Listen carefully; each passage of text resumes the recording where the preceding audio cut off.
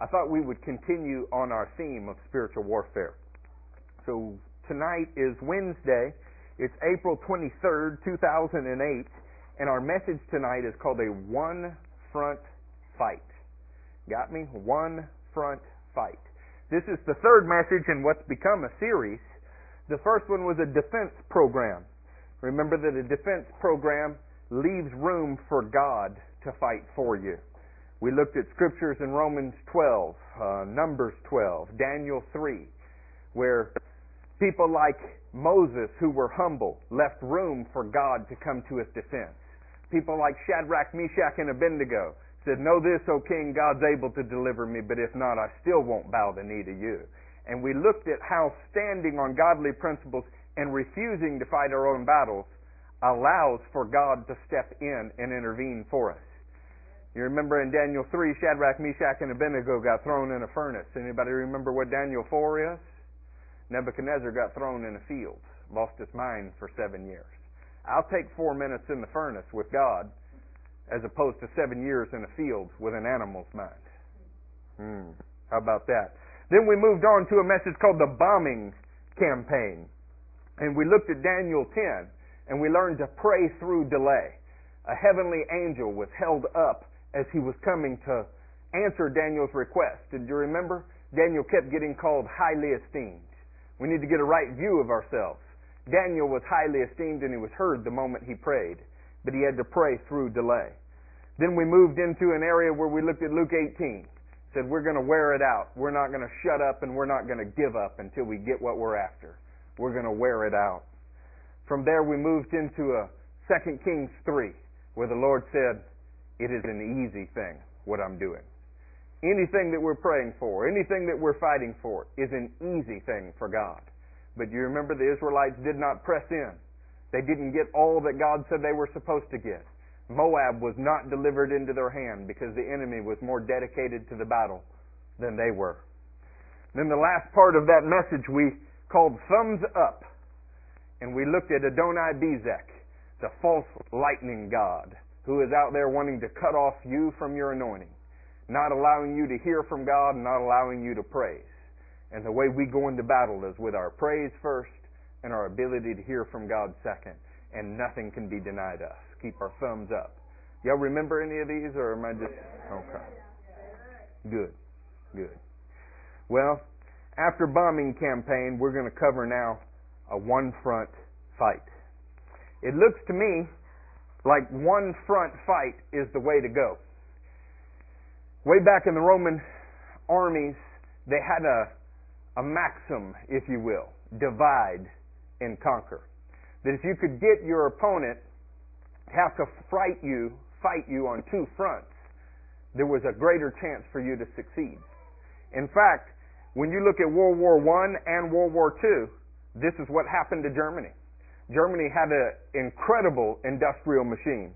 Kaiser Wilhelm II fought, but he had to fight the French, the British, the Belgians, and the Americans all on his western front, while he had Russia squeezing him on the eastern front. So his army had to constantly stay divided to fight a large alliance on the west and a powerful nation on his east. And he was unable to do it. And so the Allies win World War I. In World War II, Adolf Hitler and his Nazi party faced the European theater, and they had all of the Western Allies on their western front, while they had the Soviet Union, what we would call the former Soviet Union, on their eastern front. And aside from a little invasion in the winter, which was a bad idea, most historians agree that both world wars were lost because Germany embarked on a two-front battle. We can learn from this. We can learn from this, and we can learn from the words of Jesus. Divided houses don't stand. So the question then becomes, how do we get unified in our spiritual battles? How do we get into single mind and single purpose? And with that on our mind, let's turn to 1 Peter. Is that all right with you? It's Wednesday. It's hump week. Hump day of the week. Difficult. I'm sure everybody's tired. Stephen's been laboring today putting in kitchen appliances, and Darren's been working administrating people. I went to see Bob's work this week. It's amazing what the man does. organizes building projects that are a couple years in the making. I can't organize my own week. I've worked with Mandy. I've seen what she endures in a day. I know that this is difficult for you. And yet you can glean here bread that falls from heaven. And like Elijah, facing difficult times, fed by the food of angels, able to go 40 days, a severe time of testing, if you will dig in and get what you're supposed to get. There's a message for this church tonight. That's why you're sitting in these seats and not somewhere else. That's why I'm standing here preaching and not somewhere else. I could be home watching American Idol or whatever else people do that aren't in church on Wednesday nights. I don't know. It's been a long time for me. But I'm here because God has called me to you and you to me. Can y'all say amen to that? Amen. Okay. So 1 Peter 1. Pick up in the 8th verse. Wednesdays are short nights, so I got a lot to cover in a little bit of time, and I know you can handle it. Though you have not seen Him, you love Him. And even though you do not see Him now, you believe in Him and are filled with an inexpressible and glorious joy.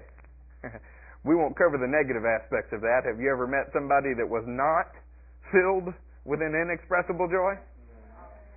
Wonder what they don't believe in and what they can't see. For you are receiving the goal of your faith, the salvation of your souls. This is a little aside. Sometimes the Bible speaks of you as a finished product saved. Other times it speaks of you as being saved at some point in the future. In this verse we see that it speaks of salvation as an ongoing process. Look to your right. Look to your left. This ought to give you mercy for the people on the left and right of you. You know why? They are still receiving the salvation of their souls. We are a work in progress. As we talk about spiritual warfare, the first thing that people tend to do is think of fighting demons, fighting angels. In fact, people tell glorious stories that they're the heroes of, where they fought imaginary creatures and were greatly victorious. The only difference between reading Beowulf and listening to some charismatic Christians talk is Beowulf may have more truth in it. I've been in prayer meetings. I know what it is to cast out a devil. I know what it is to fight through oppression. I know what it is to have sickness that is not the devil and not be able to cast it out or fight it off. I know what it is to battle in those ways, and none of them are the battle that we face on a daily basis, and they are not the largest battle. The biggest battle that we will ever fight is with our own flesh. It is easy when we talk about facing down demonic powers because few ever run into them in a tangible way. In 15 years of ministry, I have only had a handful of times where some demonic presence manifested in a human being. And I wish I could say it was glorious. I wish I could say that there was something about it that was, well, like some people describe, fanciful. What it amounted to is I got a word of knowledge that somebody was gripped with a demonic power, and when I turned towards them, they shrunk away from me. It really was not anything to speak of. Prayed, spoke, it's gone. How powerful is that? It's powerful in Jesus. There's nothing powerful about that from a human being. I can teach Judah to do it. Will teach Judah to do it. It does not require a great man of God. It does not require a tower of spiritual strength. It requires trust in Yahweh through the man Yeshua the HaMashiach, Jesus the Christ. And yet the great majority of books that are written on the subject of spiritual warfare all address how to deal with the unseen principalities. I wish that was our largest problem. Our largest problem is not the unseen principalities, although they are a problem, and I've preached to you now 2 different times about how to deal with them. The biggest problem is what dwells right between your 2 ears and stretches all the way down into that organ that pumps blood all through your body in the center of your very soul. In fact, those unseen principalities would have no hold on you at all, no room, no wiggle room, not even a toehold, if we could get a hold on ourselves first. We find out that they monopolize, they manipulate our own evil desires. Like a fisherman manipulates a fish by dragging in front of its face what it might want. These powers fish in the Christian realm. looking to see what you're interested in. Think about that next time you have to change a channel quickly when someone walks in a room. Perhaps the devil's just dragging bait across your face to see what gets your attention. How about that? Concerning this salvation, the prophets who spoke of the grace that was to come to you searched intently with the greatest of care, trying to find out the time and circumstances to which the Spirit of Christ in them was pointing when He predicted the sufferings of Christ and the glories that would follow. The sufferings of Christ and the glories that would follow. Let's go ahead and get this out of the way right now. When there is no suffering, there can be no glory. We can't act as if something strange is happening to us when we suffer. All of the prophets realized that in the Christ, the Anointed One, and friends, what do you call yourselves? Christians, little anointed ones. The way to glory was the road of suffering. There is suffering, then there is glory. So when we're talking about spiritual warfare or warfare of any kind, let us not lie to each other. It's difficult. And it is not difficult because of the unseen forces that you fight in the heavenly realms. It's difficult because the toughest wrestling match you will ever have is with yourself. Have you never sat in your car contemplating some decision?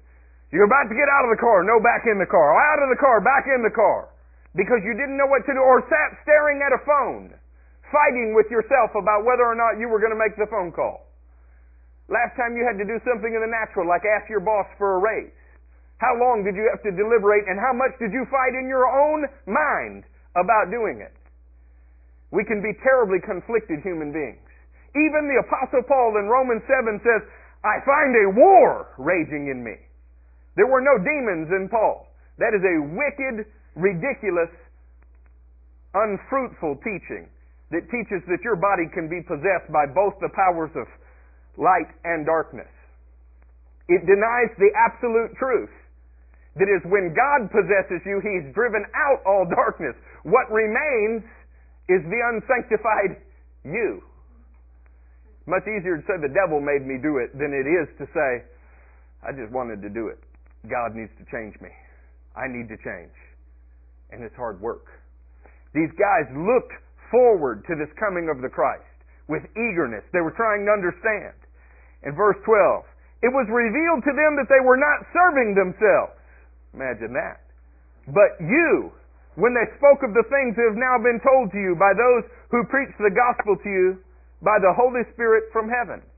All of the prophets that ever existed prophesied concerning the Christ, and it was to serve you. That's amazing. So when Isaiah gets sawed in half, and God only knows which way they ran the saw, it was to serve you. When they throw Jeremiah in a pit, and he despairs of his life, it was to serve you. When Elijah faces down the prophets of Baal, and then runs and hides after calling down fire and water from heaven under a juniper tree and wants to die because the pressure is so great on him, it was for you. When's the last time somebody changed a tire for you? Or cut the grass? Or took out the trash? Or paid for a haircut or a meal? It's natural to feel slightly indebted, isn't it? In fact, I found out even as a pastor, when I do nice things for people, they immediately want to do something nice, like to even the debt, if you will. We're all so indebted to people that we won't even see this side of the kingdom. These people gave their lives to teach us something. Listen to what's coming now. Even angels long to look into these things. Therefore, when you see a statement in the Scripture that says, therefore, it means that what is being said is predicated on what came before it. And what came before it? Thousands of years of men and women of God pouring out their lives to serve you. We have their memoirs in this book. Therefore, prepare your minds for action. If there were a King Eric version of the Bible, it would say, let's get ready to get it on. Prepare your minds for action. Let's get ready to rumble, the guy says on TV. Prepare your minds for action. Why? Because for centuries, men and women served you by writing down their experiences so that you would have a fuller understanding. So that you who are receiving the goal of our salvation, the goal of our faith, the salvation of our souls, could get ready for war. Therefore, prepare your minds for action. Be self-controlled. Isn't it amazing that when giving the battle call that comes from the trumpet, the shofar of God, the very first step, we're told, is to be self-controlled. And if this pastor is perfectly honest, I don't lose very many battles with unseen spiritual powers. In fact, I do very well with those. An outward enemy is something that is easy for me. Since I was a little boy, there is something in me that will not back up. But I lose an awful lot of battles to self-control. In fact, I find the hardest thing to do in my life is what James said, tame the tongue. I have opinions in situations I have no authority. Saints, when you have no authority, you should have no opinion. And yet I find myself able to solve the world's problems safely from the armchair of my couch, never having walked in their shoes, freely able to criticize. And yet that's still not my biggest problem. Taming my own thoughts, restraining my own desires, conforming my will with God's will. This is the first one-front battle in my life. And yet, there are spiritual powers we contend with. That makes it a two-front battle. What I want to learn to do is bring my mind, will, and emotions under control by my spirit so that I am only fighting with the enemy of God and not suffering from friendly fire within me. You understand? Therefore, prepare your minds for action. Be self-controlled. Set your hope fully on the grace to be given you when Jesus Christ is revealed. Grace to be given you. What is grace, saints? Is it not unmerited favor? One of the ways that we learn to be self-controlled is realize that God is giving us favor where we don't deserve it. And when you're given favor where you don't deserve it and you realize that and you think about it, it's more difficult to sin against that person, isn't it? And when you forget and you sin anyway, what is grace but unmerited favor? Unmerited favor is the thing that balances this all for us. A prophecy came forth today. I understood exactly what he meant, though some theologians would have a problem with it. God doesn't expect perfection, the prophecy said.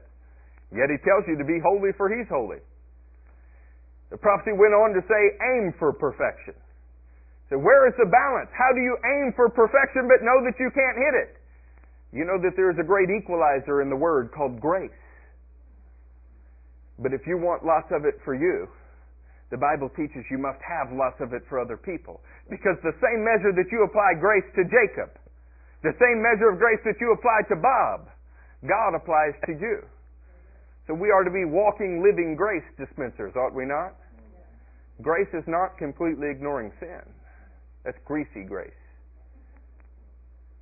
Grace is not looking the other way and acting as if God doesn't have a standard. Grace is when you have done all you can do to stand and yet fall, God will give you favor where you don't deserve it. Listen, he goes on to say, as obedient children, do not conform to the evil desires you had. Isn't he gracious to us? The evil desires you had. Because none of you have had an evil desire this week, huh? No. None of us do. We're all so holy that we don't even age. Look around. But just as he who called you is holy, so be holy in all you do. For it is written, be holy because I am holy. We are told to be like God. So what is God like? God takes up the fight of those who are oppressed. God cares about those who are defenseless. God is also merciful to anyone who knows they need His help and extremely harsh to those who refuse it. How about that? Turn with me then to Psalm 4:4. Get into the meat of the issue because I'm going to run out of time before I get off my first thought. One of the things that's neat about having your own church is you can preach about whatever you want to, though. So if I don't finish today, there's always Sunday and Wednesday. Psalm 4. You may recognize this quote from Ephesians as well. Imagine that. The Apostle Paul, when writing the book of Ephesians, quoted the Psalms. Apparently the Old Testament wasn't old to him. In Ephesians 4, the 4th verse, in your anger, do not sin. When you're on your beds, search your hearts and be silent. Offer right sacrifices and trust in the Lord. Isn't it great that the Bible does not say, do not be angry? But it doesn't. How many times have you thought that an emotion you had was bad? God gave us the emotions that we have. But in our emotions, we are not allowed to sin. I remember when I was a young man. I'm still a young man, but much younger man. Gabe's laughing at me back there. It's funny. What a subjective term, young. I noticed before I was married the shape of different people who walked around. That hasn't stopped. I still notice how people are shaped. That in and of itself is not a bad thing. What you do with that can either profit life in you or profit in you death. My wife became mildly amused. There's a newscaster on television that I slipped and told her I thought was cute. Now I can't even watch the news without scrutiny. I would have to be dead not to notice these things, and it is not wrong. There are things that make God angry. So anger is not sin. And yet the Bible says, in your anger, do not sin. It seems that we're a complex bag. We have lots of clubs in our bag, so to speak. We're able to hit the ball short, able to hit it long. We're able to do all kind of things in between, and none of it is wrong. But you still need the right club for the right shot. You can be angry, but you're not allowed to sin. You know what else? You can be sad. Some things make God sad. Genesis 6 says his heart's filled with pain, and he was grieved. But we're not allowed to sin in our sadness. So then, what does it mean to be alert and to be self-controlled? If you're allowed to have all of these emotions, what does it mean then? How do we handle it? Turn with me to Psalm 25.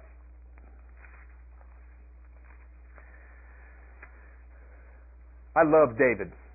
One of the things that is so beautiful about the Psalms is they are full of humanity. When you read about David, you could be reading about you. Sometimes he speaks of God's love and compassion and mercy, and sometimes he says, crush their hairy crowns, God! Break the teeth out of their mouths! Sounds to me like he was upset. Some things should make you upset, and some things should make you sad. But you are not allowed to miss God's mark in any of your emotions. In Psalm 25 it says, to you, O Lord, I lift up my soul. That's your mind, your will, and your emotions. How is it then that we're allowed to have these emotions but not sin? We need to constantly bring our own emotions, our mind, will, and emotions before our God and say, conform it to your will, Lord. And if any of you think that hiding in your house is being depressed is God's will for your life, all we got to do is read one verse in Thessalonians and you'll find out it's not. One verse debunks that theory. If any of you think that walking around being angry at everyone all of the time is God's will for your life, all we need to do is read a single verse in Matthew and it will debunk that theory. This is not a sermon that says, well, my emotions are God-given, so they're all justified. All of your emotions, you're accountable to God for how you use them. It's not wrong to feel things. That lets you know you're alive. What you do with that stimulus, that determines whether you continue to live or die. See, there's a battle that goes on within us. And what makes us different than the animal kingdom is that the Almighty God has invested in us a free will to choose. I am not a slave, though the devil would like to make me a slave. In fact, you can say that I once was a slave, but a slave no more am I. I refuse to be enslaved by my mind, will, or emotions. To some people that sounds ridiculous. Some people think, well, My mind, will, and emotions are what's in charge. Friends, if you make all of your decisions in the soulless realm, you will miss God nearly 100% of the time. Because what looks like it's good food, what seems desirable for gaining wisdom, what seems like a relatively good choice can bring you death. Our lives now must be about mastering ourselves. And then we are willing, we are able, we are unified to begin to fight with the enemy. He goes on to say, no one whose hope is in you will ever be put to shame. I love this psalm. In fact, I'm going to have to read you a little bit more of it. Listen to how he swings back and forth as he talks. To you, O Lord, I lift up my soul. In you I trust, O my God. Do not let me be put to shame, nor let my enemies triumph over me. No one whose hope is in you will ever be put to shame. Well, then why is he asking not to be put to shame? Because there is a battle that rages within David. And he is fighting just like you are fighting. At times he feels as if he's going to fail. And at other times he's encouraged that God will not let him fail. So he begins to speak to his soul. His soul feels discouraged and he begins to speak to it. Show me your ways, O Lord. Teach me your paths. Guide me in your truth and teach me. For you are God, my Savior, and my hope is in you all day long. Remember, O Lord, the great mercy and love, for they are from old. Remember not the sins of my youth in my rebellious ways. Apparently David has the prerogative to tell God what he wants him to remember and not remember. What do you want anybody to remember about you? The good. What do you want them to forget? All of your mistakes. David was no different than you. According to your love, remember me, for you are good, O Lord. Good and upright is the Lord, therefore he instructs sinners in his ways. Who in here has been instructed by God? Sinner. Sinner.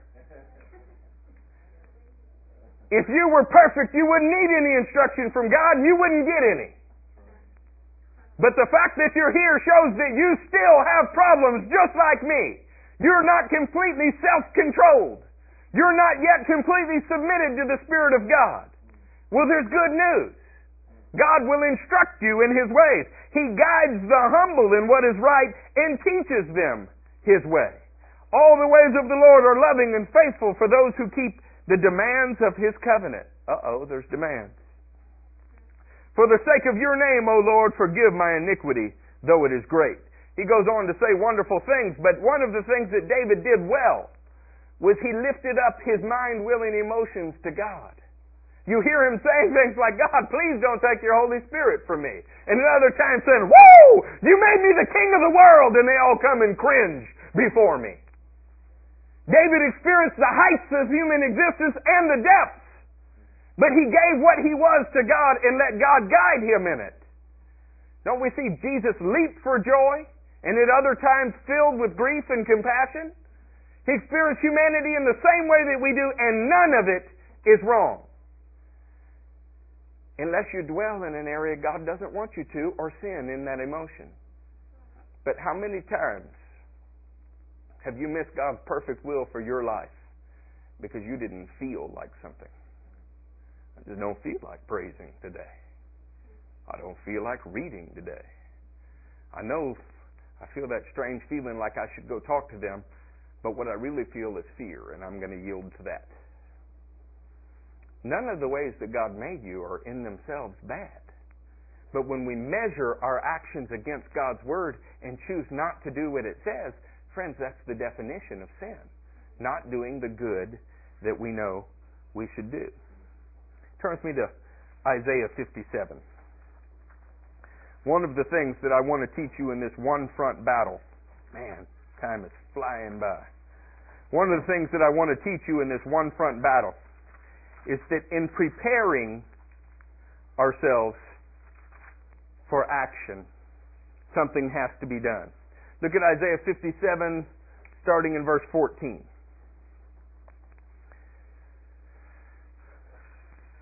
And it will be said, build up, prepare the road.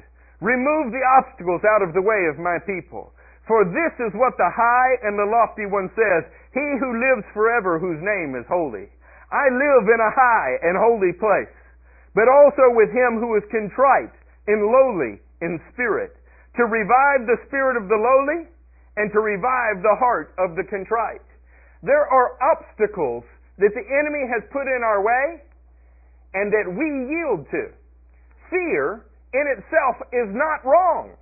You should be scared if there is a lion that wants to eat you. And it should cause adrenaline to be released in your body, and you should run faster than you would run if you were lethargic and sleepy. And God designed you that way. But when fear enters us and opposes our trust in God, for instance, God says, I want you to walk past that lion. Don't even act like he exists, just walk right by him. And we can't do it because of that emotion, then we are not self-controlled, alert, or preparing for action. What we are is controlled by base natural instincts, and that, friends, is animal-like. In our one-front battle, we need to eliminate the enemy that is within. How do you do it? Well, we need to begin to remove the obstacles. Did you hear the very first words of this? Build up, build up. Another way to say that in a New Testament Greek translation would be edify. Now, what do you know that edifies a Christian? Well, the Word of God edifies you. What else do you know edifies a Christian? Fellowship edifies you. What else do you know edifies a Christian? Praying in the Spirit and with all kinds of requests. This edifies you. So how do you get stronger, saints? How do you work out? How do you first defeat the enemy within so that you can begin to face the enemy without? Build up and remove the obstacles. The Word of God will show you the obstacles. You don't need any man to do it. You know what demons you fight with. And isn't that a funny expression? They're not really demons, are they? What are they? Our own evil desires. But doesn't it sound better to call sin weakness and our own evil desires demons? It puts it somewhere else, doesn't it? How about that? Turn with me to Isaiah 62. Isaiah 62, starting in the 10th verse. No, that is not right. Why don't we skip that one and go to Malachi? Yes.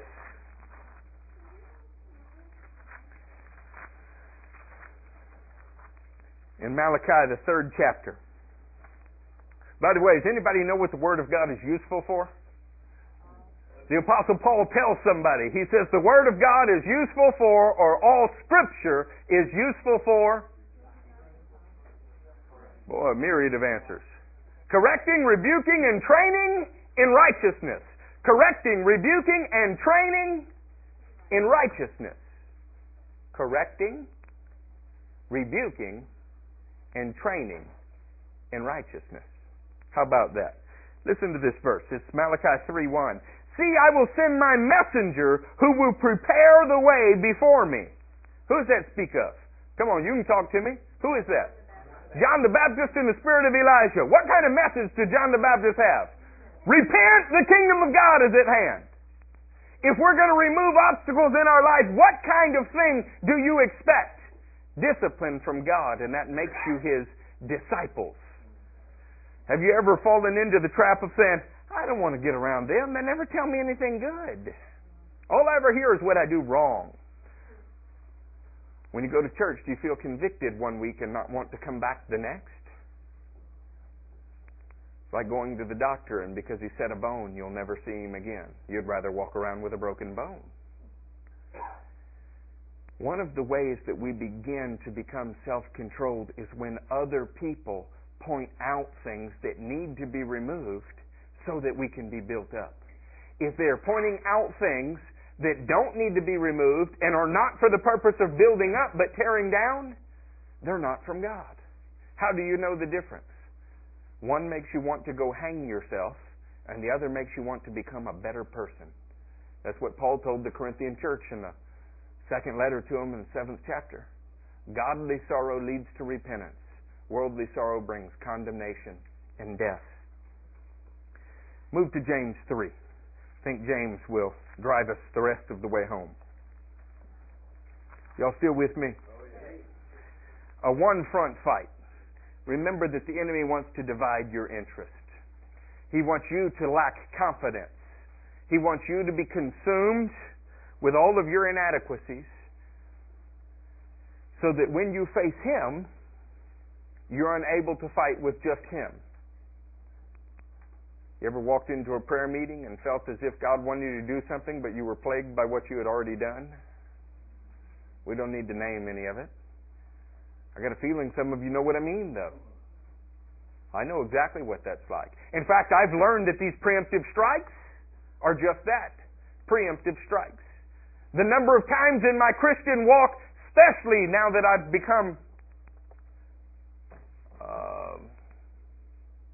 a guide for some, the number of times that I've had a horrible, demonic fight during the day, but also fight with my own desires, followed by a phone call from one of you in trouble, is amazing. Now Matthew and I have gotten to the point where I've said, today I feel as if I could go to hell. Who is in trouble? That way, when I'm sitting in front of you and you're saying, this has happened, that happened, I don't know what to do, what should I do? All I can hear in my mind is a battle that is going on that says, if they knew what you had already done, they wouldn't even ask you that. You're not qualified to tell them. Who are you? You're not a man of God. You sin. And now all of a sudden I am in a battle on two fronts. One with the devil and one with me.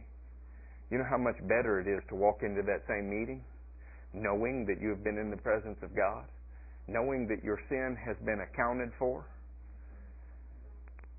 You know how much better it is to walk into that a master of your own body, having compared all of your thoughts to the Word of God and casting them down, walking in His Spirit?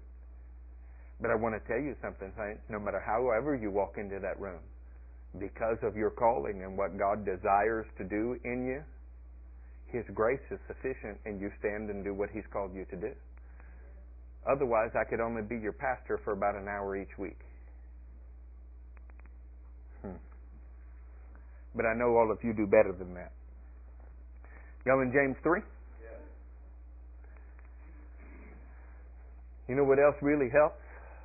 A completely glass house. In the world, they say people that live in glass houses shouldn't throw stones. I beg to differ. I beg to differ. Let me live in a glass house. You throw all the stones you want at me. I'm going to show you every weakness, every inadequacy, and we're going to grow and get better together.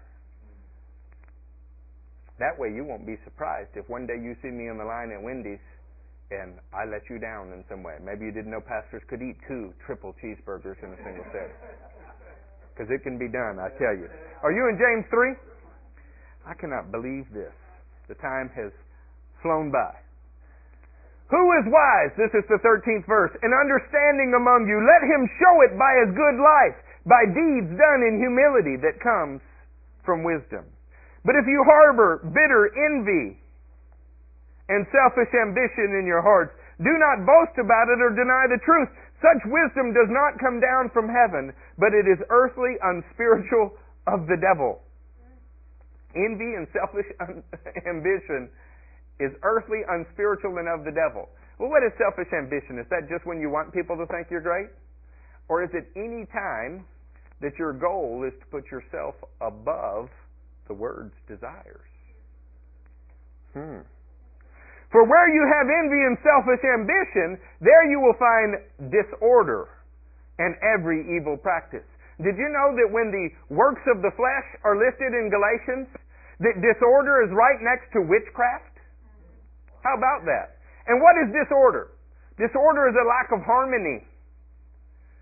When we don't walk around in harmony with each other and in harmony with God because of our own selfish voices inside of us. And sometimes selfishness manifests in funny ways.